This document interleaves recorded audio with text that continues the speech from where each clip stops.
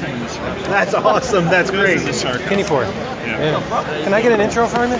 Yeah, sure. What do you want me to say? You're the boss. I'm the boss? Anything you want. Yeah, do the theme song to Who's the Boss. Really? God, what's it? Show me that smile again. Is that it? That's it? Or is that growing pains? On your crying? Or you're trying? Is it trying or crying? Don't waste on your crying, I think. Don't waste another minute on your trying. Or is it growing pains? I think that's growing pains. That's growing pains. Shit. I know Family Matters. That's the one I know very well. Really? Of course. I can't sing. It's a different. Let him go. I like that. No, I want to hear what you think it is. So you know. Well, Family Matters. The lyrics are: it's a rare condition in this day and age to read any good news on a newspaper page. Love and tradition of the grand design. Some people say it's even harder to find, but there must be some magic clues behind these gentle walls. But all I see is the power of dreams, real love bursting out of every scene as days go by, etc., etc. There you go. Yeah, you go. And you are. Carl Winslow. What is it? Is it the deeper love of the family? I think that's the chorus. Yeah. You know, I live less than a mile away from the house they use for the intro to Family Matters. Just saying. I'm surprised you don't do a tour whenever. That would be the one thing it would say on the back of my baseball card. That's the one interesting thing about me. We still don't know who he is. No, we don't. Or what he draws.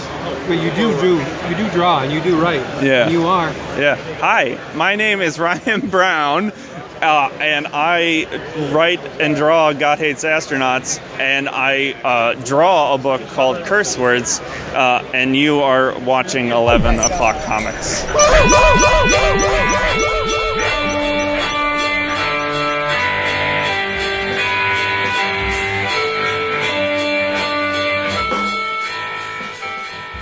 Back at you, people. Hope you're loving this 2 times a week Must be thing. Tuesday. In theory, yeah, or late Monday night, yeah. Right. Yeah. As soon as we get the timing done right, and I know when the damn thing, I check to see when you're posting it. Oh, I should send you a message. Yeah. And I'll know to post it on the Slack. I just do it blind. Yeah, I don't know. That's fine. I totally forgot the featured image last night. That was my fault. I forgot it. I am fallible. What? Cute. I'm cute, but fallible. Jason's like, you're half right. Yeah, whatever. You are not fallible, dear listener, because you have come to the right place. This is 11 O'Clock Comics, episode 897.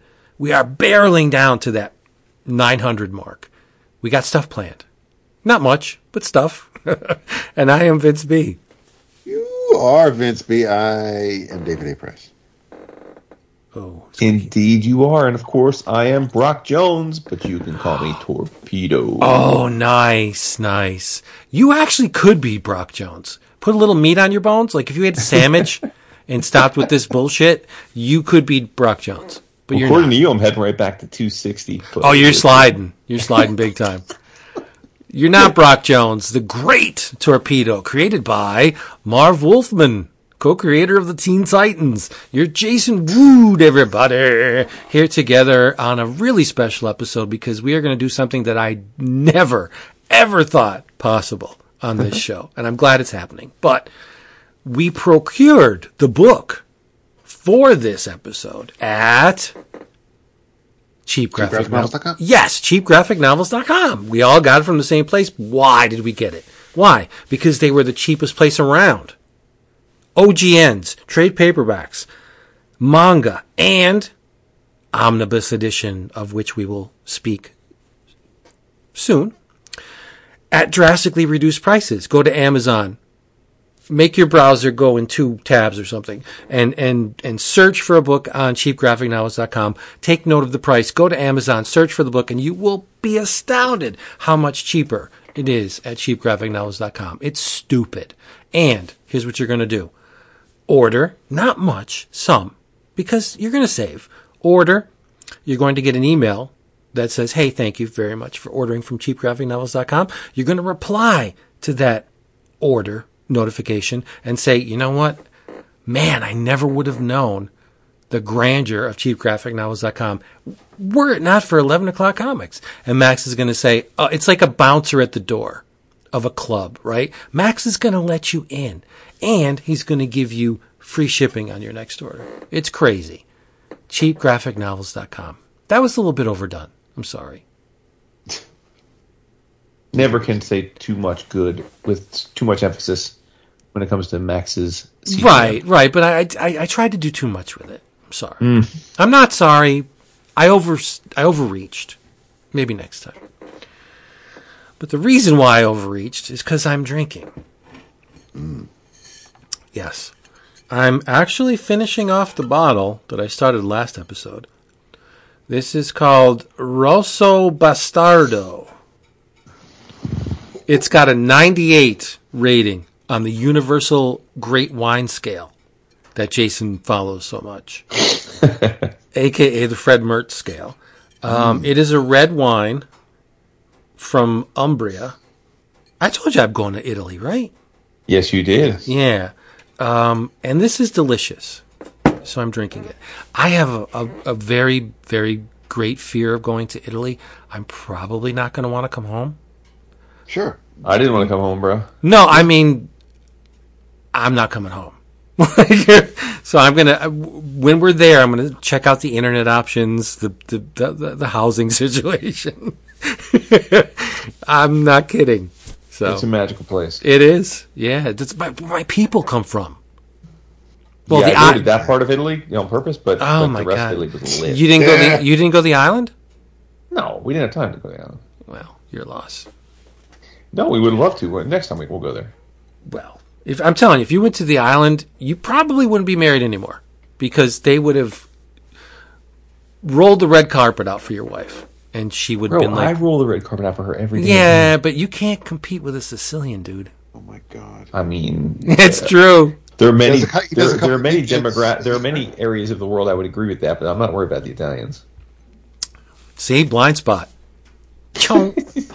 We'll snipe you. Continue. Whatever the opposite of hang low is, hang high. That's what the Italians are. But, It's not fun. You're wrong. but speaking of Italian, I am drinking an Italian thing as well. I'm drinking San Pellegrino Essenza, Nice. tangerine and wild strawberry. Nice. It's awesome. I like I do like their oranges. The Clementine, they do have some good beverages. You damn skibby, baby. Yeah. Living reflection of a dream. That tangerine. Aw. Yeah. I am enjoying some lovely Bardstown Bourbon Company Origin Series Kentucky Straight Bourbon Whiskey. It is 96 proof, which means it's 48 alcohol by volume. 40%, alcohol by volume. With a splash of seltzer. Nice. This is a dream episode. What you're going to hear... No, it really is. Because I never... Been waiting for this. This is 800 and some odd episodes in the making. 896. Yeah. I never, ever thought, number one, that Rom would be back at Marvel. Now, I don't know about future storylines. I really don't care at this point. If they happen, great. If they don't, whatever. But the fact that Marvel published an omnibus, not just one, but it's going to be one of 3, I think. Probably 3, yeah. Collecting Rom, the original Marvel years. It's literally a dream come true. Like, I have all these issues, of course, but the luxury of being able, we say this all the time, to go to our shelves and pull off the first volume of ROM. Words cannot express how joyful this makes me feel. Like my heart is bursting with white light from the mouth of infinity. And it's a wonderful thing. Reading what we're doing this episode, for those of you playing at home, is we all got the Romnibus, Volume 1. we all selected a single issue. It's kind of like long box roulette, but not. It's omnibus roulette.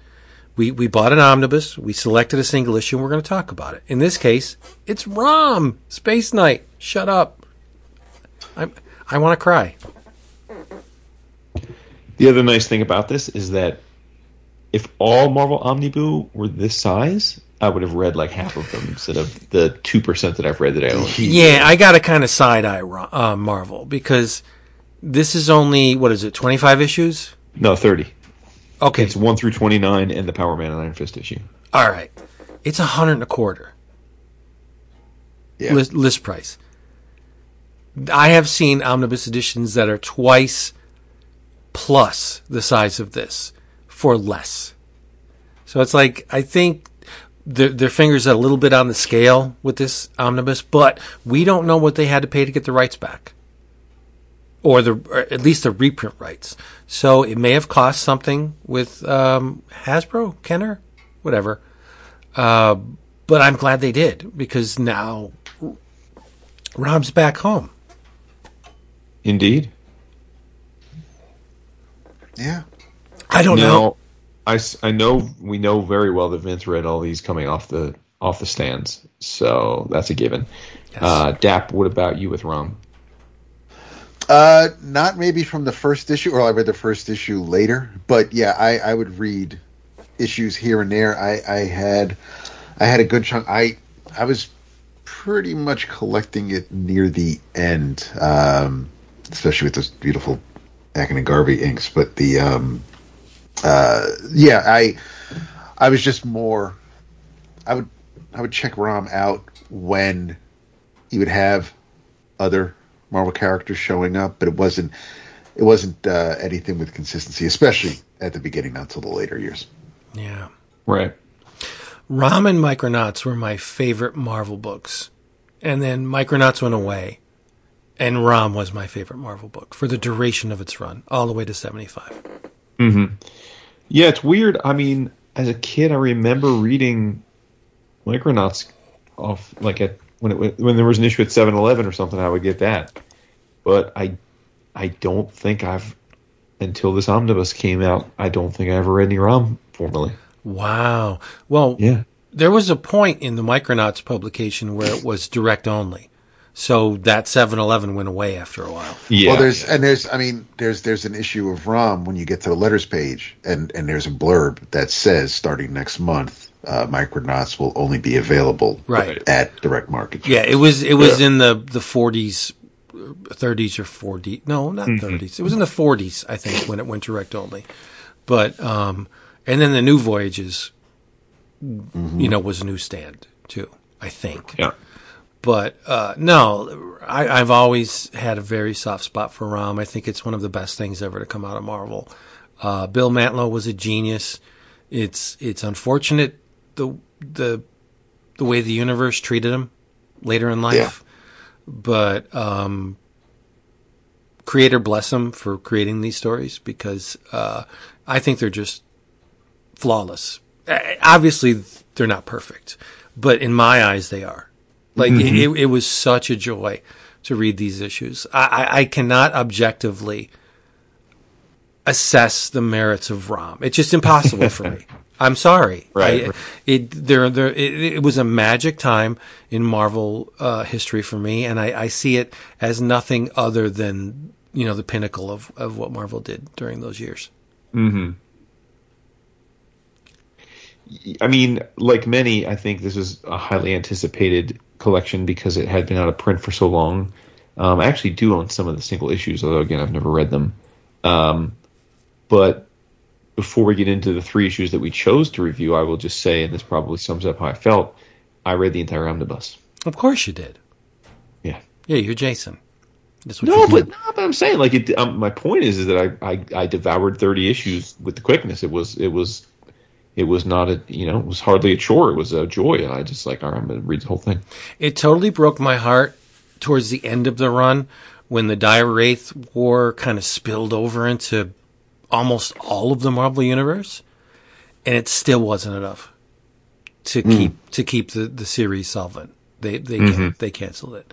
And as they were coming out, I'm like, oh my goodness, Dire Wraiths they're going into Fantastic Four, they're going into X-Men. Like, what is happening? This is great. This book's going to be around at 300. Unfortunately not. It ended at 75, but yeah. Just like AMC was going to 2000. Right. But it is a joy to behold. And as Jason said, we each selected a single issue. Ironically, they're in ascending order. Right? I selected 21. Yep. Mm-hmm. And that's where we'll start. Why did I select 21? Because it is the first full appearance of the new Torpedo. And Torpedo is a character I really love. Not on a I can't relate to the character at all. It's totally superficial. I think his costume is ridiculously cool. And I've always loved the character. Up until his unfortunate demise. We won't have to go there. But I read ROM Space Knight number 21, which of course was written by Bill Mantlo, penciled by Sal Buscema, inks by Joe Sinnott. Can you get a bigger powerhouse crew? I don't know. Color art by Bob Sharen. And there's a long history with Torpedo. Brock Jones is not the first to don the costume, or the suit, as they call it.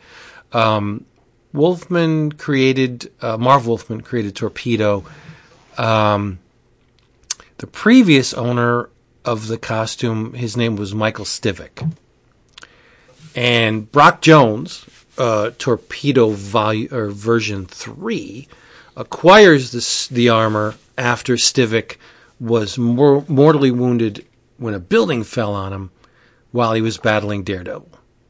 So, I mean, Torpedo appeared in Daredevil, and then it jumps into Defenders.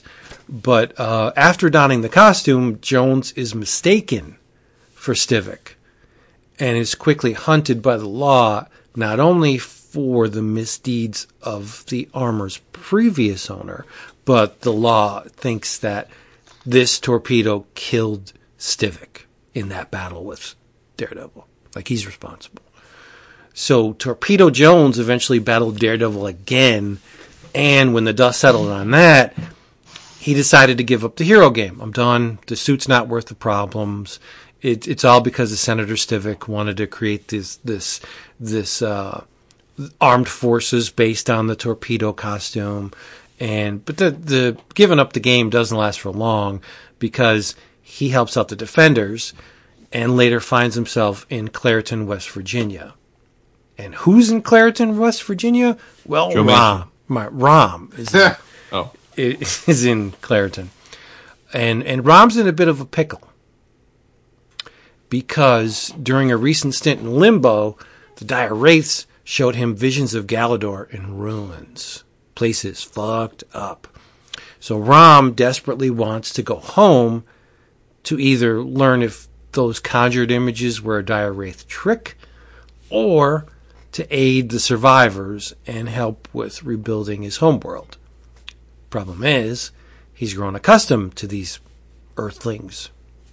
He doesn't want to just leave Earth unprotected, because he knows the Dire Wraiths are around. Particularly the area of Clairton, West Virginia, a place of which he's grown quite fond. And who lives in Clairton, West Virginia? Well, Brandy Clark. Rom loves Brandy very much. And Brandy kind of loves Clark, but, you have Steve Jackson around to screw things up. So if Rom could only recruit someone, a superpowered protector, to take up the reins of battle in Clairton, West Virginia, while he makes this long, arduous journey back to Galador, and that person turns out to be Torpedo, Brock Jones. But Brock's being pursued by these flying men called the Rocketeers, and they're searching for the Torpedo suit, the very thing that forced Brock to move from his last residence. And during the battle, with the Rocketeers. Brock does his thing as Torpedo, and he's a lot like Cannonball without the imperviousness. He bludgeons these dudes, and when he did, they turn into heaps of dust, and he didn't understand it. Obviously, they were dire wraiths in disguise. And he, not knowing what to make of the dead Rocketeers, he and his family, his wife Lorraine and 3 kids, and I swear Nell is Baby Trump. You see that panel where Nell's in the cradle, and she's it looks like Trump, and so yeah, there's that. So he beat the hell out of his previous residence, and he goes to Clairton, West Virginia, and he takes a job as the coach of the Clairton High football team. Meanwhile, Rom uses his energy analyzer to create his very own version of Cerebro. This is very smart. He uses the energy analyzer to blanket the planet to pinpoint dire wraith infestations in the population. It's really smart. Then, in typical Marvel fashion, Torpedo sees a red streak going across the sky, and he thinks it's the Rocketeers coming to retrieve the suit, but it's not. It's Rom. Rom initially sees Torpedo as an enemy. Slam, bang, boom. They fight for a few pages, tearing up that football field. Jones' future office, doesn't matter, rip it up, until Rom decides not to fight. He just stops mid-battle, and he allows Torpedo to barrel down on him, and eventually Torpedo realizes, like, wait a minute, this guy's not fighting. He hits the brakes, and they talk, and Rom clues him in to the dire wraith infestation, which Jones immediately links to Senator Stivik, the instigator of the Rocketeer guys coming after him. See, it was Stivik's nephew, Michael, that relinquished the suit to Jones, and Stivik wants that suit back. Now, and that things he thought were Rocketeers were in fact dire wraiths, so not surprisingly, the Torpedo suit may be of dire wraiths design. It's a little bit of Bill Mantlo revisionist history. The Torpedo suit was never a dire wraith creation, but in the hands of Mantlo, it did become one, and it makes sense, right? I don't think anybody was feeling some kind of way that they tweaked the origin or the origin of Torpedo V3 to be a dire wraith connected device when it's in the pages of ROM. Like, it just works. So Rom is now eyeing Torpedo as a protector of Clairton in his absence. So everything's good. He can possibly go back to Galador. The only thing that's holding him back is the journey would take him many, many, many, many years. 200. Yes. Is there someone out there, and I'm hinting at future storylines, is there someone out there that could possibly get Rom back to Galador quickly? Yeah, we'll get there. Wonder. But these issues of ROM have backups. Yes, the Saga of the Space Knights. And it relates to the events of ancient Galador, 200 years in the past. I don't know if 200 years is ancient, but it's a long time. One of their most valiant space knights, the Terminator, is now a renegade. And he storms the Hall of Science, and he blasts the bejesus out of the Angel Elite, who look like they're from Thanagor. Yes, that's exactly what I wrote in my notes. Yeah, but it's odd because they're Galador's genetically enhanced winged home guard, but they have no armor. It's like they invested all their ore resources into the Space Knights, and they're like, yeah, those Angel Elite, fuck it. Just give them a bandolero and some wings and some nice hair. And that's what kills me is that the bandolero's in gold, the pants are green. It's like, could you just not just maybe change the color scheme just a little bit to make it look like? It's very Thanagarian, yeah. They do have nice hair. Yes. And unfortunately, they drop like flies because they're not much of a guard against the Terminator, who breaches. Not that elite. No, he breaches the Hall of Science. And in doing so, he's confronted by he who condemned him to death, Galador's Prime Director.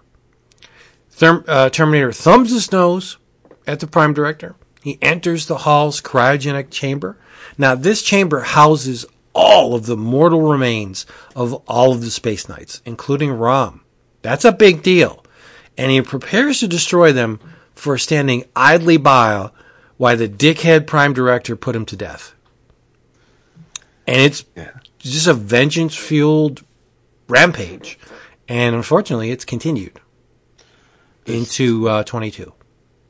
This chamber has everything except spell check. Oh, yeah. Yeah. and they devoted a lot of space to that bird's eye view of just basically nothing. Like it's just Thanks, Sal. they're all of the bodies are interred into these drawers in the wall, and it's just a very smooth glass-like. Yeah, it's a glass-like surface, and it's basically just a study in perspective. Like, okay, good job. But it's ROM, so therefore it is flawless.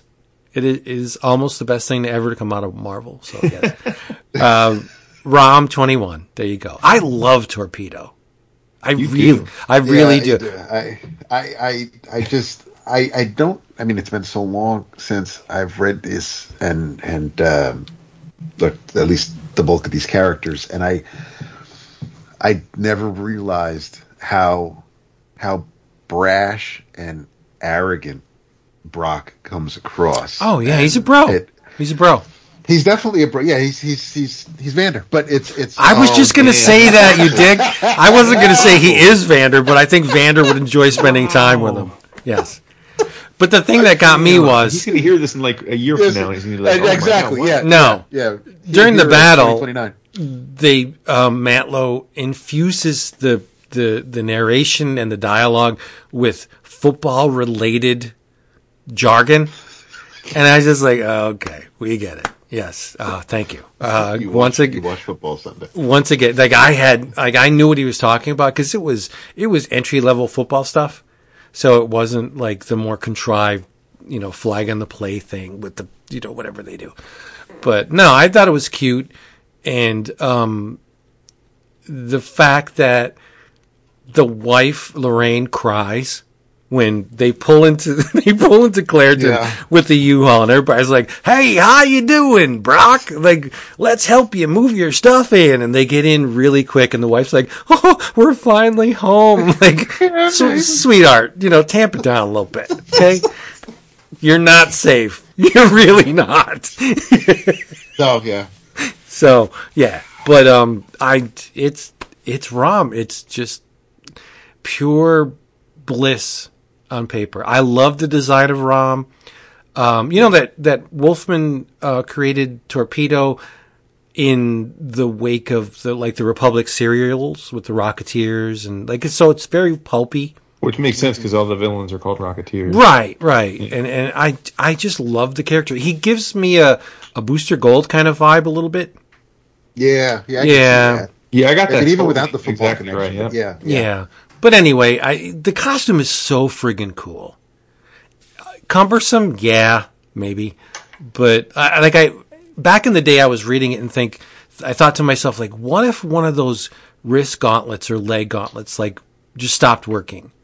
Like, he would just caterwaul in, at weird, angles and stuff, but it never, it's wonderful. So I am glad that that the design does include the ability for the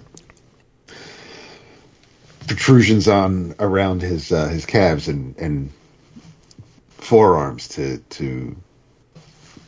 kind of they pop up when he's ready, and they're kind of they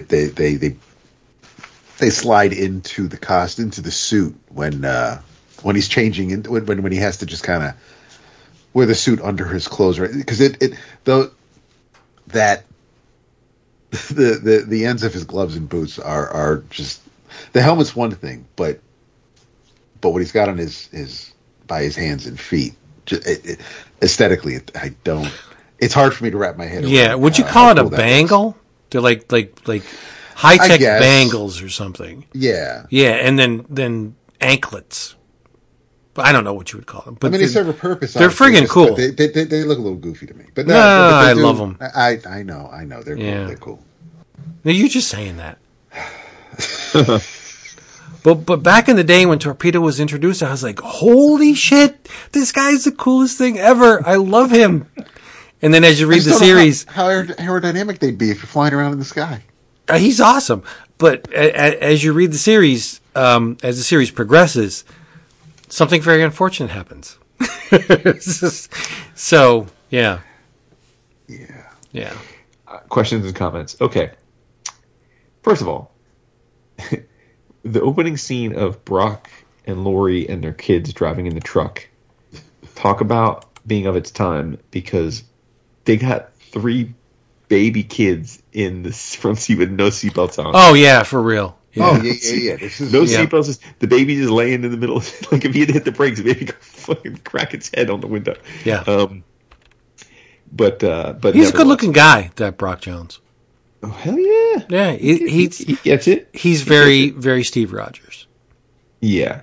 And just a note here that Buscema draws frightening kids, because there's other scenes on something. He clearly didn't know how to draw a kid. Like, he drew them. Just like the John Byrne. All they did was they drew adults with baby bodies. Don't say he didn't know how to draw kids. He may have glossed over those. He said he drew frightening kids. It's weird to me that Brandy's in love with Rom. Why? But because Rom is a emotionless automaton of a robot. Like, he's no. He's not emotionless. Well, okay. He doesn't have the ability to consummate a physical relationship. What I mean, he's right. The words may be emotive, but he can't show it. So, but no, I mean, listen, get in where you fit in. You know. Do you know where the series goes though? Yeah. Well, no, I've only read. I've read 1 through 29, so I don't know. Be honest. Oh well, Brandy eventually Brandy will do something that makes her more. Oh, she becomes a space knight? Yes. Dude, you don't have to worry about spoiling shit that's 40 years old.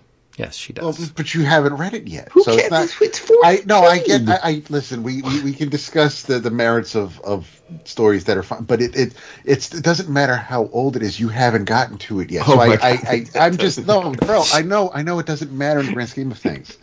It already happened, so you can find out about it. You can stumble across it in Wikipedia, but you haven't gotten to it in the story yet. So you lost that emotion of it. That's all I'm saying. She becomes the new Starshine. Yes. The most ridiculous. I hate that face. Oh my god. No, I love it. Oh my god. Yeah, she's a cute little diamond with a little plume. Oh, I love her. Leave her go. Lori is down to fuck. Yeah. Oh yeah. Yeah, she's wanting it. Yeah, she's like, I'll unpack the sheets, honey. Yeah, she's like, oh, the kids are in bed. She's like, I'm gonna unpack the sheets. I'm like, you go, girl. You go. I think from now on, I'm gonna call Vander Torpedo. Yes. I think that's his next commission. Why is it an insulting? Why? Brock Jones is he's like a bro. He's like a douche. Dude, he's jacked. Well, you're not talking. He loves football. I'm not gonna Vander's battles for him, but damn. Oh, and he's a good-looking guy, all of which Vander is. Got a family. He's a family man. Yeah. He's doing what's right. He loves Dude, football. I would not do our brother wrong. Dude, he's a football player. I didn't say he was the freaking frog. You know, or it's not the frog, the toad. Like, he's a good-looking, football-minded, handsome. Shut up. Oh, shit. I'm done. Just digging it deeper. Keep going. Yeah, I know. I realized that it was coming out of my mouth. I'm like, no. Oh, God. A couple other things. I love you, Brian Vander. Rom is in his feelings about how all the heroes keep attacking him. He's like, why does hero keep attacking me? And it's like Jack of Hearts attacked him. It doesn't end. Attacked him. Yeah. Yeah, it doesn't matter. The one thing I didn't get, dude, I did not get it. Why would he be contemplating suicide? A hero like that? Like, yeah. That's soft. Well, he's on the edge. He's like, I'm just going to throw in the towel. It's been 200 years I've been doing this, and I'm just going to. Yeah, he gambled and he won, fortunately. But yeah, it was a weird. Yeah, weird that was play. Weird to me. Yeah, it was a weird play. To me. Well, he loves Brandy, and she didn't return his affections. But sure. if you give up your humanity in order to fight the good fight, and you've been doing it for 200 years, one would think you were made of stronger stuff than to just crumble in the face of an unconsummated relationship. Right. Yeah. But no, overall it was a lot of fun. Looked good. It was just the right amount of silly. Yeah. I mean, I think the dialogue is definitely dated, but that's just the nature of the way that comic dialogue was written back then. You know what I mean? Like, that's just is what it is. If you're either going to be okay with that era of comics or you're not. Yeah. But yeah, no, I was into it. And I think Sal draws the fins on Torpedo's helmet a little too tall, because he's ducking to go through doorways. Like, he's got to duck. Yeah. Yeah. But man, I love the ROM costume. I love it. It is a good look. So much. And it's amazing what Bill eked out of, like, no facial features. There's none. Mm. You just got two flashing eyes. That's it. And yep. Or Sal. Sorry, Bill wrote it. Sal drew it. Yeah. The stuff that Sal managed to do with Rom, and then it even gets better when Aiken and Garvey come on. I know Sinnott is amazing, and he's Mount Rushmore of inkers, but I think the book looks even better when Aiken and Garvey come on it. Now, I wanted to make a point here because last episode, I made a note to bring this up for this episode. Last episode, you said, when we were discussing the roulette books, that you don't need every character to sound like they're speaking like real life speech. Yeah. Like that. And I thought it was interesting when you made the allusion, because one of the things that I noticed this week reading ROM, I also happened to read a huge chunk, it's going to warm your heart, of Howard the Duck, Vince.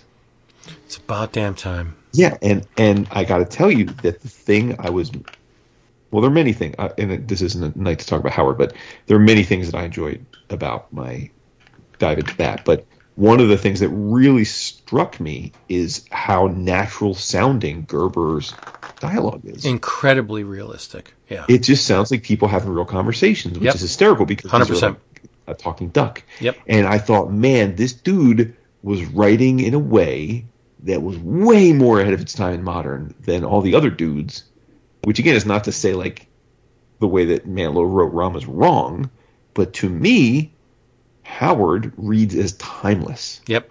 Like, I could have, if you had told me this came out 3 years ago and I read it, I would be like, oh, cool. Like, I wouldn't, because it is written so naturally.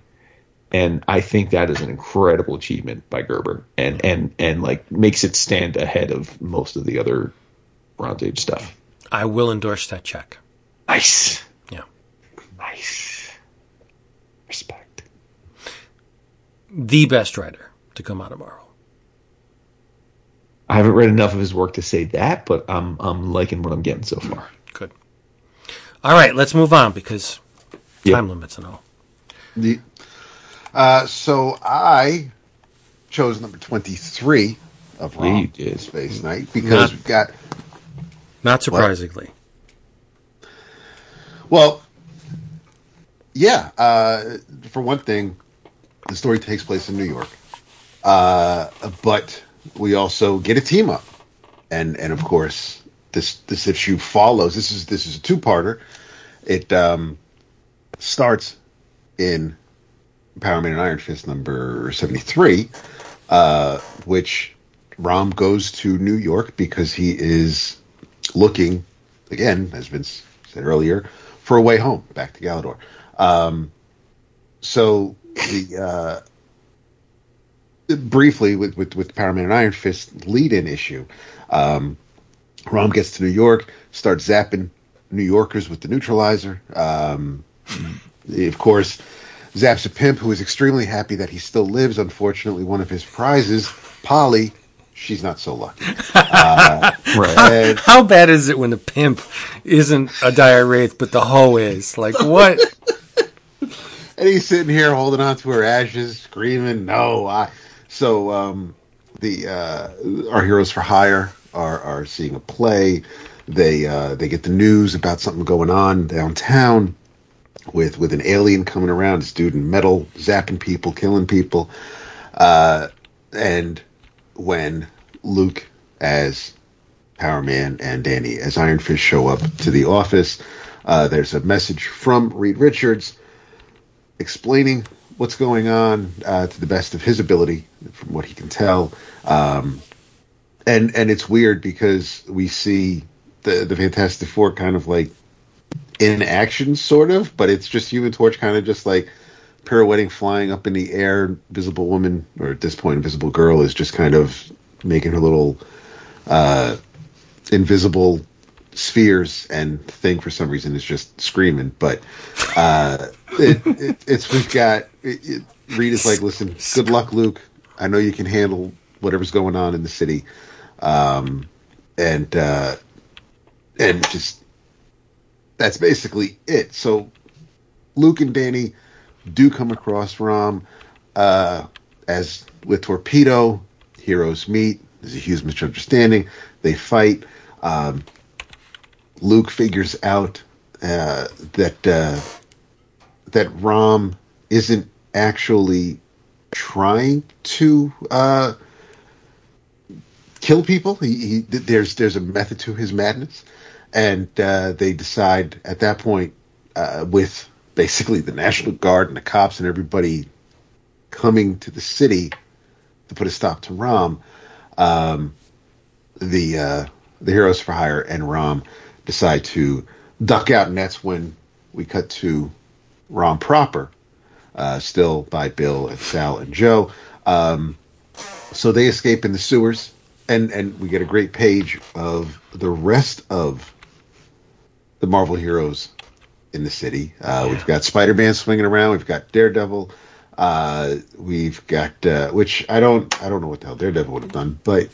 And we got Moon Knight on his ladder. Like Frenchie is off panel. It's like what? I know all these heavy hitters: Spider-Man, Daredevil, Captain America, all the heavy hitters, and Moon Knight. Like, okay. And Captain America, of course, on that awesome motorcycle. And then Iron Man just hanging out in Adventurous Mansion because that's what a hero does. But he doesn't. He's got a logical reason or valid reason for him is that we don't need people to see another armored being flying around and thinking the worst. So because people are colorblind and they can't know they can't understand shapes, so they wouldn't know the difference between Iron Man and Rom. It's like they all look alike type of thing. Now, in that panel where Iron Man's in the window and he's got the curtains pulled to the side, he's my late mother-in-law. Like looking at the neighborhood, like, oh damn. Jenny's going out again. She just came back and she's going out. Oh my God. Tony, you have nothing else to do. That's awesome. So we get a quick little recap of the events from Power Man and Iron Fist in case readers weren't spending the 60 cents on that issue. And we get the and Rom is in an awesome disguise. It's the best, dude. It's ridiculous. It is the best. With a whack ass looking trench coat that doesn't even go down past Rom's thighs, and a fedora. It's the best. It is the reason. No one's gonna recognize. Wear show to a bachelor party. Shut up. Perfect. Death of Jean Grey. Rom in a trench coat with a friggin' fedora. Like, how does the scales balance? How do you? Holy shit! So they get to the sewers, and before we continue that, we cut to West Virginia, Clariton, and we've got Steve trying to put the Mac on Brandy, but she of course looks out the window. And she sees a streak, which of course is Torpedo, but her heart jumps a little bit because maybe it's Rom. Look at that costume, so nice. And so Torpedo's just zipping around, but there's a fog coming over the town, and it's just kind of changing not emotions, but it's for example, Torpedo comes across some ne'er-do-well trying to mug an old lady, and he's yelling at her to give her his bag, for her to give him her bag, and the fog takes over both of them, and Torpedo comes down. He's like, "Put that gun down, punk!" And he's like, "Gun!" and the gun flies out of his hand, and Torpedo's like convinced that something bad was about to happen, and the dude's like, "Nah, man, I heard this lady scream, and I came to help her up." He's like, "Yeah, no, I was falling. He helped me up." And he's like, "What the?" And then they walk away like arm in arm. So Eldritch Dire Wraith magic. that's happening while the home of Brock Jones. We cut inside, and there's Lorraine, baby Trump. That is the oldest looking baby. He's a baby Trump. I'm telling you. It's like Benjamin Button over here. So we've got it's like you borrowed Pip the Troll. Seriously. Oh, it's nice to see where Ariel Elevator got it from. So we've got Mother, I hurt.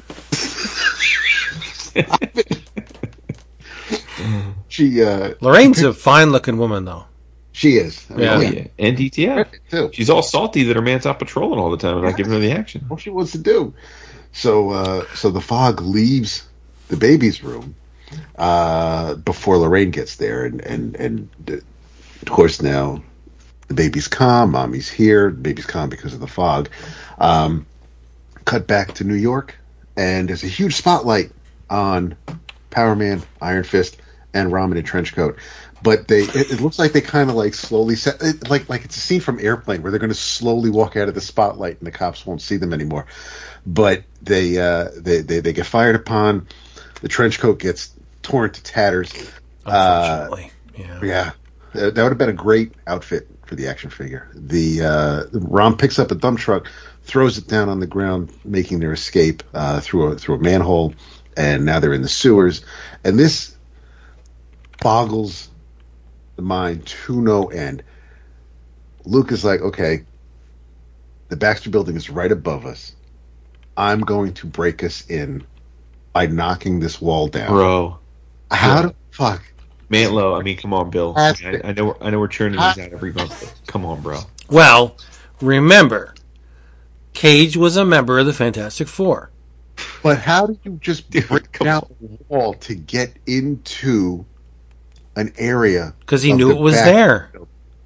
Bro. Come on. If it wasn't Luke, what if it was the Wizard? What if it was Mr. Hyde? They wouldn't know. But Luke, being a member, I think he was a member of the Fantastic Four before this issue. He mentions it in the book. Yeah. He's going to use his key, which just happens to be in his chain belt for some reason. But it doesn't. They must have changed the locks. It's totally kosher. They deactivated his card when he got fired, so this way, you can't come back in. So I don't blame him. Rom's like, hell with this. I can get us in. Busts open the elevator door. The elevator's not there, obviously, so they got to climb up. And Luke and Danny are climbing the cable of the elevator shaft. Rom is breaking his way through the wall so he can climb up that way. Now we got lasers attacking because, of course, even though they can break through a wall, Reed does have an alarm system in place so that now the building is attacking them. Rom splits off from the crew and makes his way to the control room where he can turn down all of the... Well, you forgot the Herbies. Well, yes, that's... Herbies attack. Yes, multiple Herbies, and we get... And in case you didn't know what the acronym stands for... There you go. We are humanoid experimental robots employing B-type integrated electronics. Mm. We were created by Reed Richards and programmed to safeguard the Baxter building in the absence of the Fantastic Four. We possess the power to fulfill our programming. They attack. Rom splits off, startling Luke, and he makes his way after looking. Is this the column? Is this the machine that took out Spider-Man from that team up? I do think it is. Yeah. Okay. So he's just Rom's had it. He's being attacked 6 weeks Sunday, and now he's about to get smashed between these two massive girders, and he's just no more. Breaks it down. Finally gets to the control room. The lights in the back of the building dim. Everything's deactivated, and they make their way to the hangar where we've got the Pogo plane, the Fantastic Car, which of course must be out being used because the Fantastic Four aren't here, and this saucer, which was used by the Skrulls.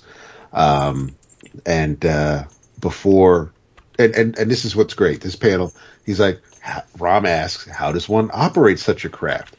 How is it programmed to carry me from Earth to Galador? And Iron Fist is like, we thought you'd know, bro. And Rom's like, I'm neither a scientist nor a pilot. I have never flown a spacecraft in my life. And so that's when we hear off panel. Danny, don't be a jerk. Looks like you're stuck here, don't it? And that's, of course, when the Fantastic Four make their appearance. And Thing is feeling some sort of way because Ben can't stand that the person who was like basically taking his place during the 2 issues that Luke Cage was a member of the Fantastic Four. Longer than 2 issues. It was in his presence. He's Luke has the best way to determine whether or not Reed Richards and the Fantastic Four are dire wraiths. He asks, I have one question. Mr. Fantastic, when you hired me, we agreed on a certain salary in exchange for my services. You remember what it was? And Reed says, I do. And Reed Richards names a figure, which we don't know. And, of course, at that point, Luke Cage, hero for hire, breathes a sigh of relief. $14. No, it's probably minimum wage. Because, I mean, after all, Luke is black. So Reed would play him. He would pay him minimum wage. He really would. No, that's not right. So, of course, with that, because God forbid the dire wraiths may know what you're thinking, but he's just like, okay, yeah, no, that's got to be it, because no way any other white man would have given me a larger figure than that. This dude knows what's up. So he's like, everybody's fine. They're going to give Rom the saucer so he can fly away to Galador. We've got Rom. We've got a couple of panels of Rom saying goodbye to New York City, saying goodbye to Earth, being surprised at the stars, and after all these years, he says, I am going home, and he flies off, and we get the last 2 panels are of the Fantastic Four and the Heroes for Hire, still looking up in space, even though Rom should be in hyperspace by now, and then Reed asks Luke, what if the dire wraiths had the memories of the people they were impersonating? You would have, you'd be in a little bit of trouble at that point. And then he's like, maybe we should beef it out of here, Luke. And that is the end of the issue. Although the next issue, which we're not talking about, asks, anyone remember Nova? Hell yeah. That is a fine looking Susie. With the little whoop-de-doop in the hair going on. Whoop-de-whoop. Yep. And then Reed's got to hold on to her because, he's insecure. No, he's not. He loves her. Questions and comments? Go for it. Yep. Yeah, first of all, you guys already hit the Spidey Daredevil Moon Knight cap thing. Was hilarious. I was like, Moon Knight, really? Another sign of its times, we get a full page recap of what happened in the last issue of the series. Love it. Literally, like the last issue. Like people are like, bro, I just read this. I don't need a whole page. But anyway, dude, I cracked up when they declared martial law in New York over Rom. It's like, bro, this is the Marvel universe. You guys have fucking super villains every corner of every street in New York all the time. Like what? Like martial law? What? Made no sense. I like the old Steve being mad salty that Brandy isn't feeling him because she's got feelings for the Rom-Lama Dingo. I made the same comment Dap did. I wrote, it is absurd that they broke through a wall to get to Four Freedoms Plaza. I think that's just ridiculous. but like, hey, that's cool. But in their defense, there were then a lot of traps, of defenses. Yes. So it wasn't exactly as easy as they thought it would be. And then, dude, it's such a reminder in this how Reed for so many years of Fantastic Four treated Sue like she was a dumb bitch. Like, she's like, oh my god, how incredible is it these aliens can shapeshift into other things? And he just looks at her and he goes, you mean like the Skrulls? Bitch, you mean Skrulls? Like, you dumb bitch. Like, fucking the Skrulls, are you forgetting about them, you idiot? Stop. And I was just thinking, that is how Reed treats her through, like, the first, like, 20 years of the book. Like, every time she brings up something, he's just like, well, actually, you're dumb for asking that. But it's crazy, and it cracked me up. You need to stop talking like that. Just bring the truth, dude. Truth hurts. It was a fun issue. It really was. Nothing. That's one of the highlights of the series. Not Baby Trump, but seeing Rom in the fucking head, the fedora and the trench coat is the best. Yeah, no doubt. Yeah. Okay, and then I am up with issue number 26. You were pretty smart selecting this one. Yes, Galactus on Galador. Yeah. Much like your two issues, also written by Bill Mantlo, also penciled by Sal Buscema, and with Joe Sinnott inks. And this is one of those comics that I remember very fondly. Had the Columbia 10-speed banner on it, which I definitely remember that period of comics, and was definitely a key period for me in the early days of my reading. So by this point, Rom has been on Galador for a few issues, and this is this issue starts at the morning of the defeat of his persistent arch nemesis, really throughout the first 30 issues of the book, Mentis. He has defeated Mentis, and they are kind of like coming to terms with the reality, because what we didn't get, this all happened, 26 takes place after this, but in between Dap's issue and mine, he shows up to Galador, and everybody's like, oh, Emperor Rom, Lord Rom, nice to see you. And he's like, what are you talking about?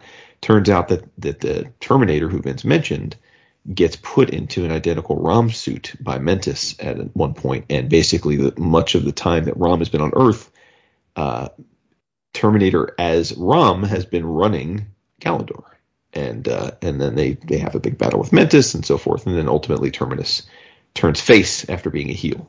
And although it's interesting because they have the same suit, so it's hard to tell them apart. But by this point, they're kind of convalescing after that big battle. And this gigantic Kirby-like ship rolls into the atmosphere, and of course we all recognize it as Galactus' ship.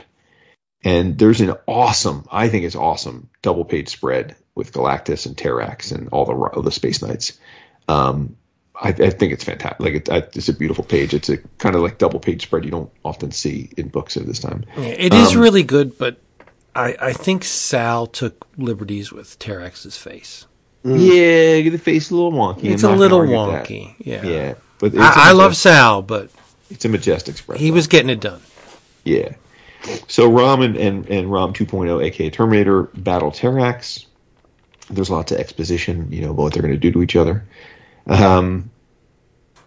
We get a little bit of the recap of the issues that we skipped over, where we learned about the Prime Director's evil half was being Mentis, but now he's free and he's this giant floating head in space. And the Prime Director heads off as a giant floating head into space to investigate, and comes across Galactus himself. And Galactus makes short work of him, probably not surprisingly. We get to see a bunch of the other Space Knights. Starshine is up in there being like, how are we going to do this? There's a period of dialogue that I noticed during this issue that I was so giddy. In one page, they use the words indomitable, insufficient, and implacable. And you put the word implacable in a comic, and I'm stiff. Yeah, I'm stiff. That's hot. That's hot.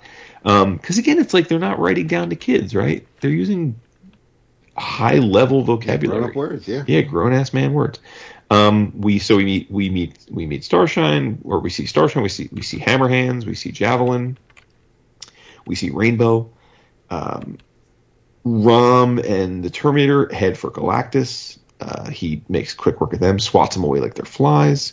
We then get a full recap of the Terminator's history again. So it's like the fourth time in the series we get that story in 29 issues, or 26 by this point. then we hop over to the Earth for a second. We get the fog was from the Wraiths, turning everyone into mindless ones. It's kind of like a Invasion of the Body Snatchers of sorts, or like a Pied Piper deal, right? The whole series is Invasion of the Body Snatchers. Yeah, pretty much, yeah. And at this point, this fog has turned everybody in Keratin into mindless ones, basically, and they're lured like a Pied Piper into this mine, and seemingly going to be lost down in the mines, and then the Dire Wraiths show up, and now the whole town is doppelganger Dire Wraiths waiting for Rom's return. Now we're back to Galador, and Rom has had the good idea of breaking into Galactus's vessel. And there's this weird scene where, like, he's looking around, and, like, Galactus has got his place pimped out. He's got stuff from all the different, basically, civilizations that he's destroyed.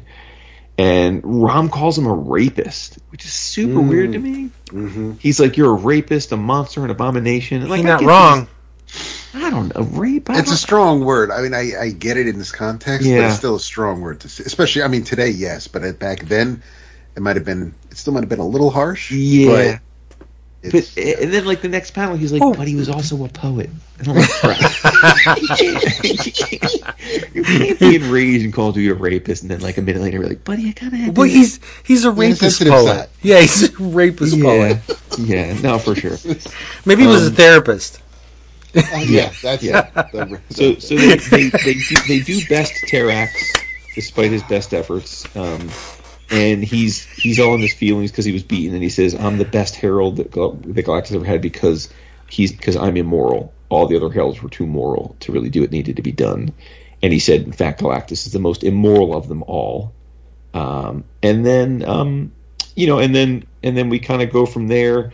Rom is destroyed everything inside of the ship, and they basically, their only hope at this point, because they realize they can't defeat Galactus, he's way too powerful, is Rom pulls the okey doke, and he's like, dude, don't be eating this little planet right here.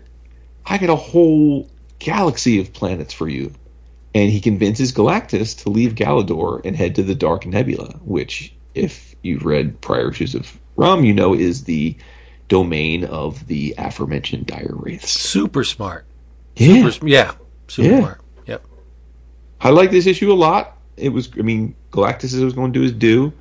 I like that they took down Terrax. It was fun. There was some weird moments, but they kind of made it funny. But overall, I thought it was a really action-packed issue, and like you said, really smart around Rom being, he's outsmarting Galactus, which is what you have to do, right? Like, it's always like Galactus is always like, it's like Mr. Mix's pit. Like you're never going to defeat him. You got to, like, somehow trick him into losing interest in eating your particular planet. Totally agree. Yeah. Yep. And I think I have to agree with Terrax that he is the greatest of the heralds. My girl Frankie Ray wants to have a conversation. Come on, dude. Nova, really? Yeah. I disqualify Silver Surfer because because he redeemed himself and became a hero. He becomes his herald again later, though. He does, but obviously Silver Surfer is the greatest of the heralds. But because he became a hero per se, so did Firelord for a time, and then Nova. I get it, but of the subordinate heralds, Terrax is definitely the best. Yeah, I mean, because Norrin went back with some concessions, right? Like he wasn't going to just. Yes. I mean, whereas Terrax was just like, listen, here's a planet. Yeah, right. Yeah. Right. So, but what amused me is that Terrax gets bapped on the top of the head, still has time to give his speech about how he's immoral and how all the other heralds were greater because they had morals, keeps talking, and then eventually falls flat on his face. Yeah, he's tired. Let's play a little impromptu game. Okay. Herald, or can you name, how many heralds do you think you can name? Okay. Surfer, Nova, Firelord, Terrax. The green guy. The guy with the scaly green guy. Scaly green guy. Yeah, tall. What the fuck was his name? I mean, I don't know, bro. Aunt May was a Herald of Galactus, too. Yeah, golden oldie. Yeah. Yep. So Tyrant's the first one. Tyrant! Boom. Then the Fallen one. Right. Then Airwalker. That's it. I remember him from Mahatma. Yep. Then Firelord. Then Terrax. Then Nova. Then Morg the Executioner. That's the one I'm thinking of. Yes. He wasn't green, but I don't know why I thought he was green. Then Redshift. Yeah. Then Stardust. And then the Praetor.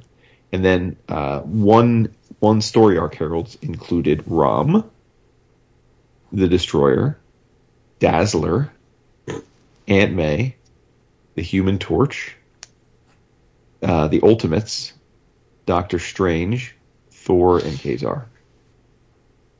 Yeah, it's a whole bunch of weird. Yeah. So basically, everyone in the Marvel Universe was a Herald. That's a tiny amount. If you weren't Captain Universe, you were a Herald. Really? There have been way more like Horsemen of the Apocalypse than there have been Heralds. I agree with you. Yes, that's very true. It's a lot of Horsemen of Yeah. Apocalypse. Yeah. Franklin Richard Horseland. All right, everybody. Hey, that was great. We love these books so much, and we thank you for playing. As always, please check out our sponsor because you will get your OGNs, trade paperbacks, omniboo, and manga at rock bottom prices. cheapgraphicnovels.com. And if you would be so kind, please check out our Patreon page, patreon.com/11 o'clock comics. We have recently transitioned into a new system where we have only 2 tiers. You can leave us a tip as usual. That's pretty standard for Patreon. But for $5, you get a bonus episode, which is our book of the month, which goes longer, much longer than our regular episodes. So we're trying to finely tune our regular episodes to maybe an hour, hour and a half. Book of the month goes 2.5 hours. And you only get that if you're a patron. It's behind the wall. For $10, you get the aforementioned book of the month episode, and you get access to the Slack, which means daily downloads of vintage fanzines that will probably never be reprinted again. You get page rate, a vintage page. You get covers out the wazoo.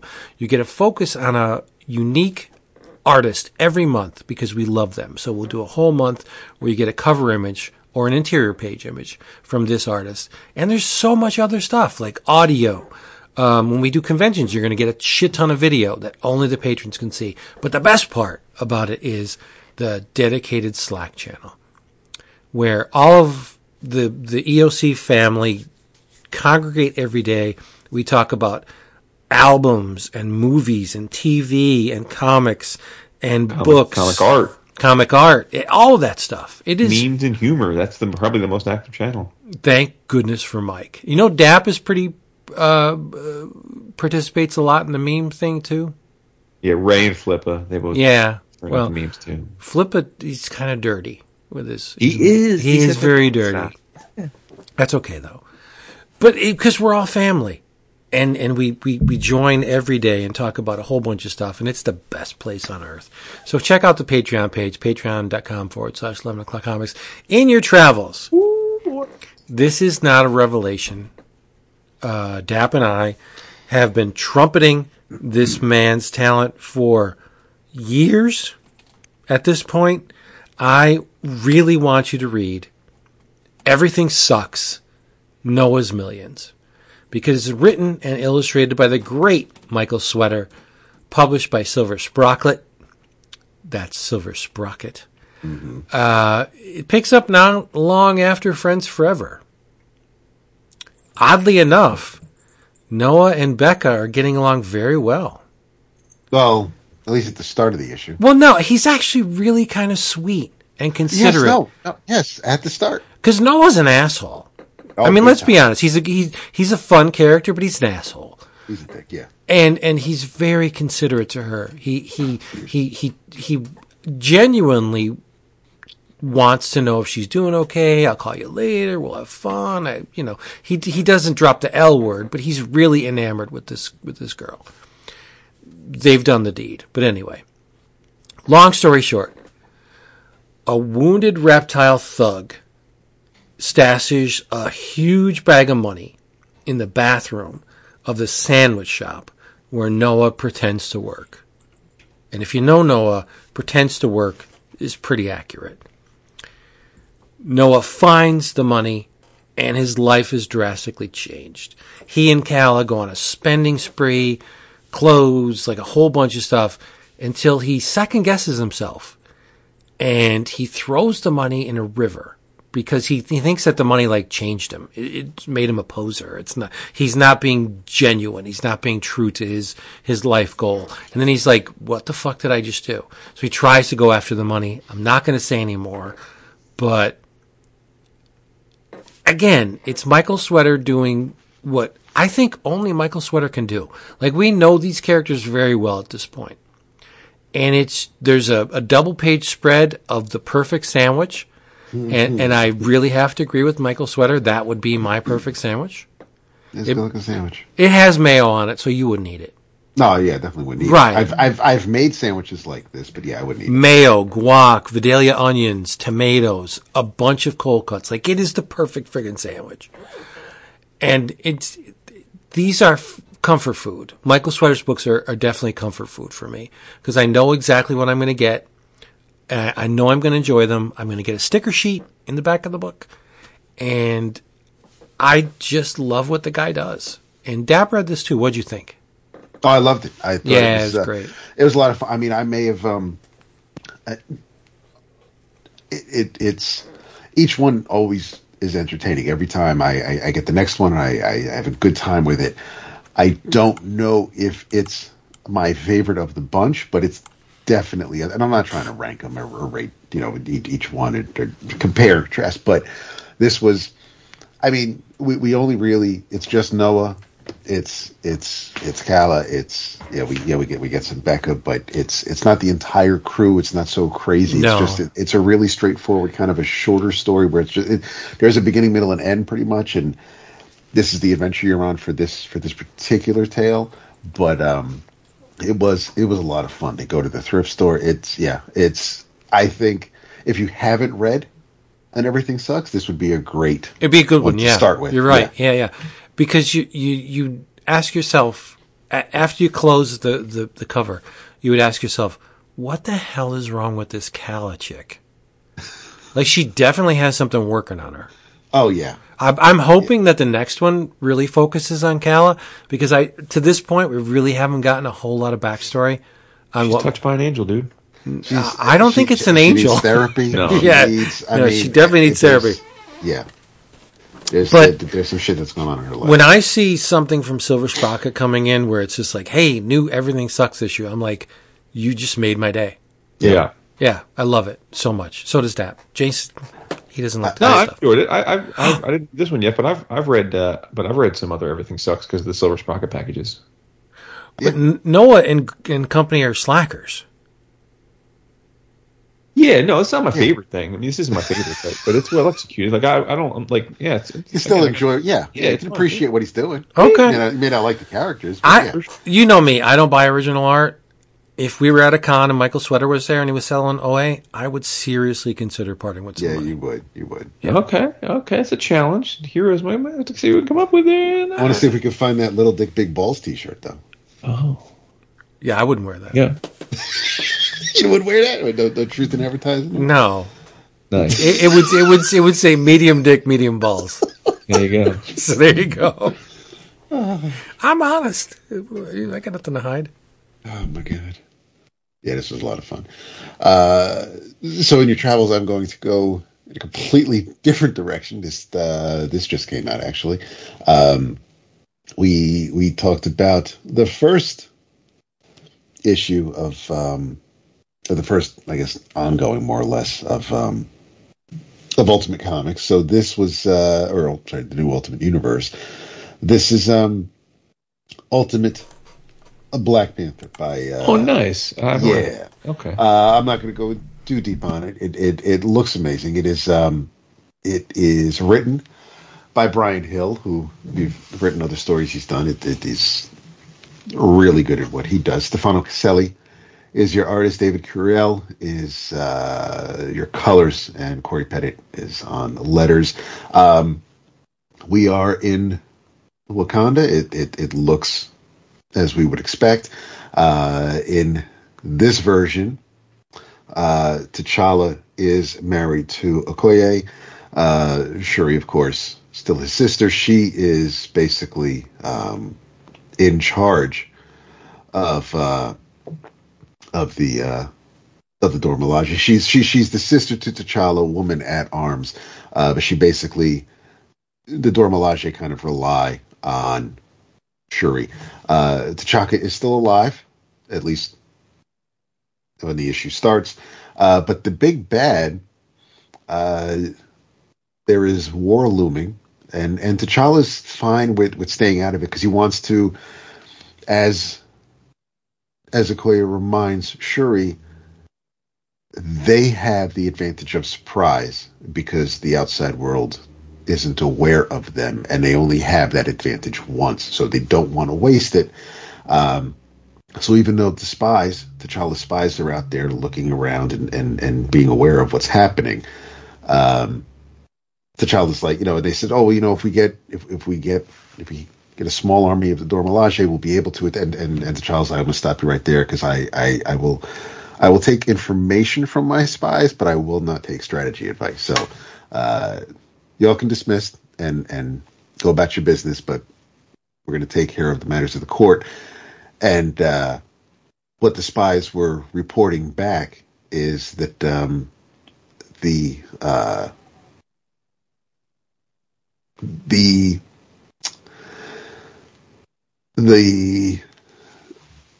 it's Ra and Khonshu are basically those who worship those gods are who are about to wage war, and they're coming around running roughshod on some of the people near Wakanda's borders, but towards the end of the issue, there's some pretty cool moments, and so I'm definitely not spoiling that, since this issue pretty much is barely a week old. So I'm just going to leave it at that. I liked this first issue a lot. It was nice to actually see the Black Panther, so we actually get the character in this first issue. Not that it's a dig, but that was a dig. Now, see, I got to call you out. Spider-Man. I got to call you out for liking this, because one of the criticisms you had about Ultimate Spider-Man was it would have been nice to see the character of the title in the book. This is a mirror image of Ultimate Spider-Man. It's the same book. You don't see the character until the last 2 pages. It's the same thing. And you didn't like Ultimate Spider-Man because of that. I'm just saying. That's not the reason I didn't like Ultimate Spider-Man. I would have loved to have, but you didn't even see. At least here, you see him. You get a shadow of. Yeah, that's true. That's true. That's true. You're right. But I mean, we see T'Challa through the whole issue. We saw Peter Parker through the whole issue, and then the last 2 pages we get T'Challa, or Black Panther. Like, come on, really? But this is but unlike Ultimate Spider-Man, this is, even though it's the ultimate version, this is still this is familiar. This isn't so far removed the way Ultimate Spider-Man was from what I'm used to reading. It's a me thing. So everybody can love both or dislike one. I don't, but I enjoyed this more than I did Spider-Man because of what I didn't care for in the Spider-Man issue. Well, this one looks a whole lot better than Ultimate Spider-Man. Just saying. Whereas the Chichetto in Ultimate Spider-Man looked a little rushed. Maybe rushed or off because of whether it's a new style or he was rushed. This Stefano Caselli, the Stefano Caselli that when I hear that name, I think of Avengers, The Initiative. I think of post-Civil War Marvel, where he was drawing a bunch of books, and I loved his figure drawing. That Caselli is still here. It seems a little bit more I don't know if it's the coloring. I don't know if there's a change in style. It's a bit more polished. I agree. A bit more maybe. There might be some bit more Photoshop applied here, whereas I like the drawings. But I mean, it still looks great. But yes, it's Caselli's kind of slightly tweaked his style. It's much more streamlined. Yes, and the art is sleeker. It's more stylish. Yeah. Where Cicchetto's is kind of rough in some spots. Yep. Not rough. I don't mean to demean the art, but rough meaning it looks like he had a limited amount of time in which to lay down the marks. This looked like the artist or Cicchetto or Caselli had more than enough time to refine what he wanted to get on the page and had enough breathing room to get it done. That's what this looks like to me. Right. Yeah. Yeah, I'd agree with that. But yeah, I enjoyed it a lot. I definitely, if you're on the fence or if you are interested, I would recommend it. But yeah, I don't know. I don't know what's coming next after. Don't they have Ultimate X-Men is coming out in March. I don't know if I'll be first in line for that, but I'll definitely be checking out the second issue of Ultimate Black Panther. So yeah, in your travels, Ultimate Black Panther from Marvel Comics. I thought this was a million times better than Ultimate Spider-Man. Yes. There you go. Yeah, just saying. And if they play true to form as they have on these two issues, we may see the Ultimate X-Men on the last two pages. Like, why? Whatever. And what's interesting though about Cover's Ultimate great. X-Men is that which one? Black Panther. Cover's great. Yeah. I'm not trying to prejudge it, and I know that she's obviously written some of those Demon Days one shots, but it's a little weird to me to have the Ultimate X-Men launching by Peach Momoko. I have faith in her. When I think of who could be writing books, that wasn't exactly a name that jumped out at me. I mean, she's been doing X-Men books for 3 years now, though. But yeah, I don't want to make Jason feel some kind of way, but I like Momoko's covers. Yeah, I'm really not crazy. for sure. I'm really not crazy about her writing. Oh, and why would you? Well, first of all, I don't know why it would make me feel some kind of way. I'm not like Peach Momoko's fucking handler. Well, you don't have to drop an F-bomb. That's just weird. I completely agree with you. I think she's a great cover artist. I don't think she can write comics, at least not yet.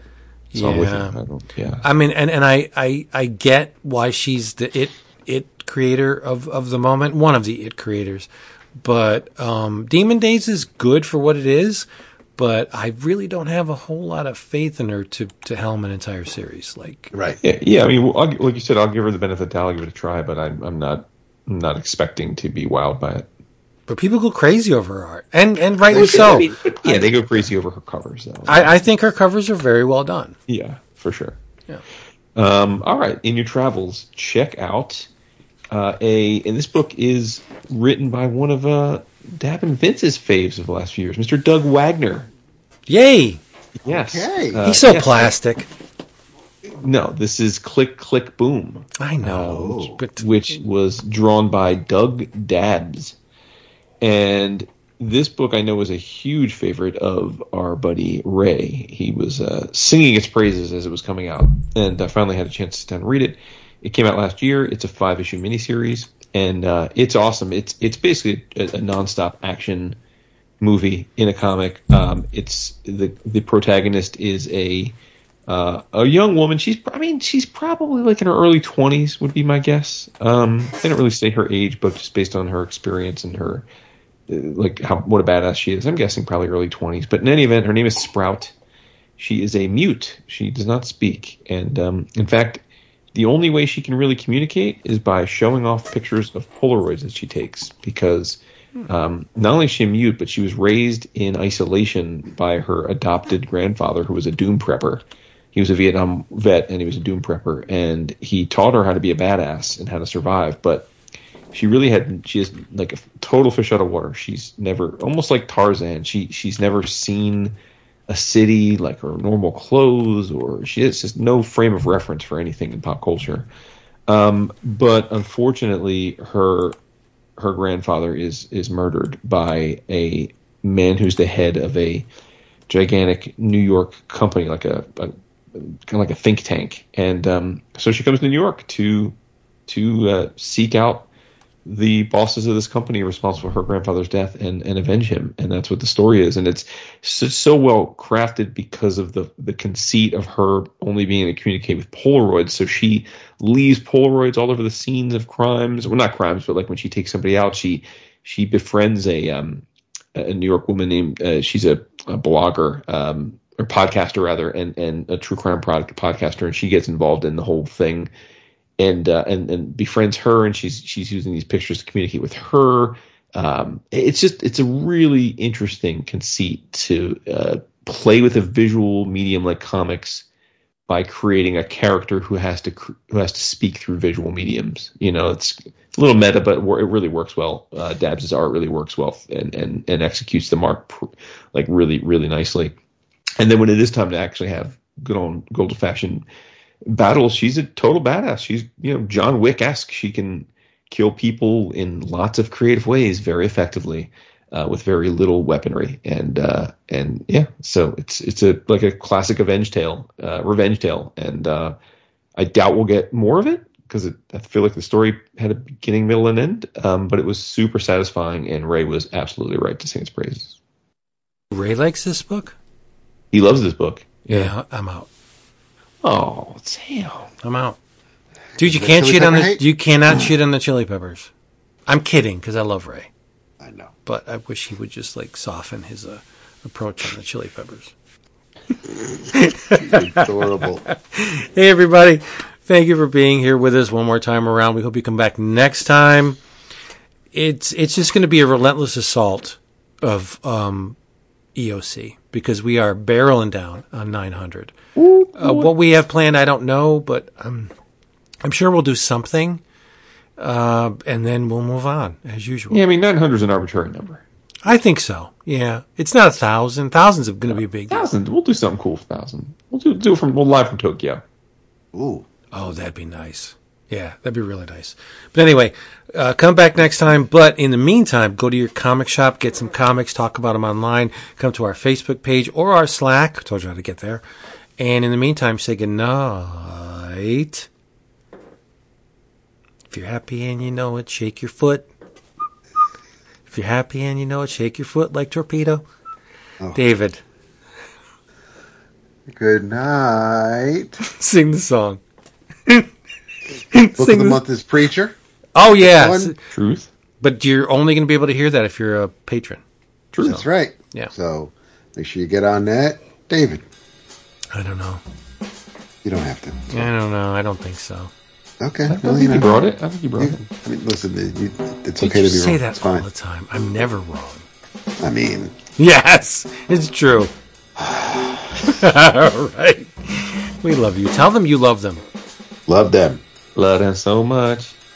We don't love them hoes. They're not hoes. That's it for that one.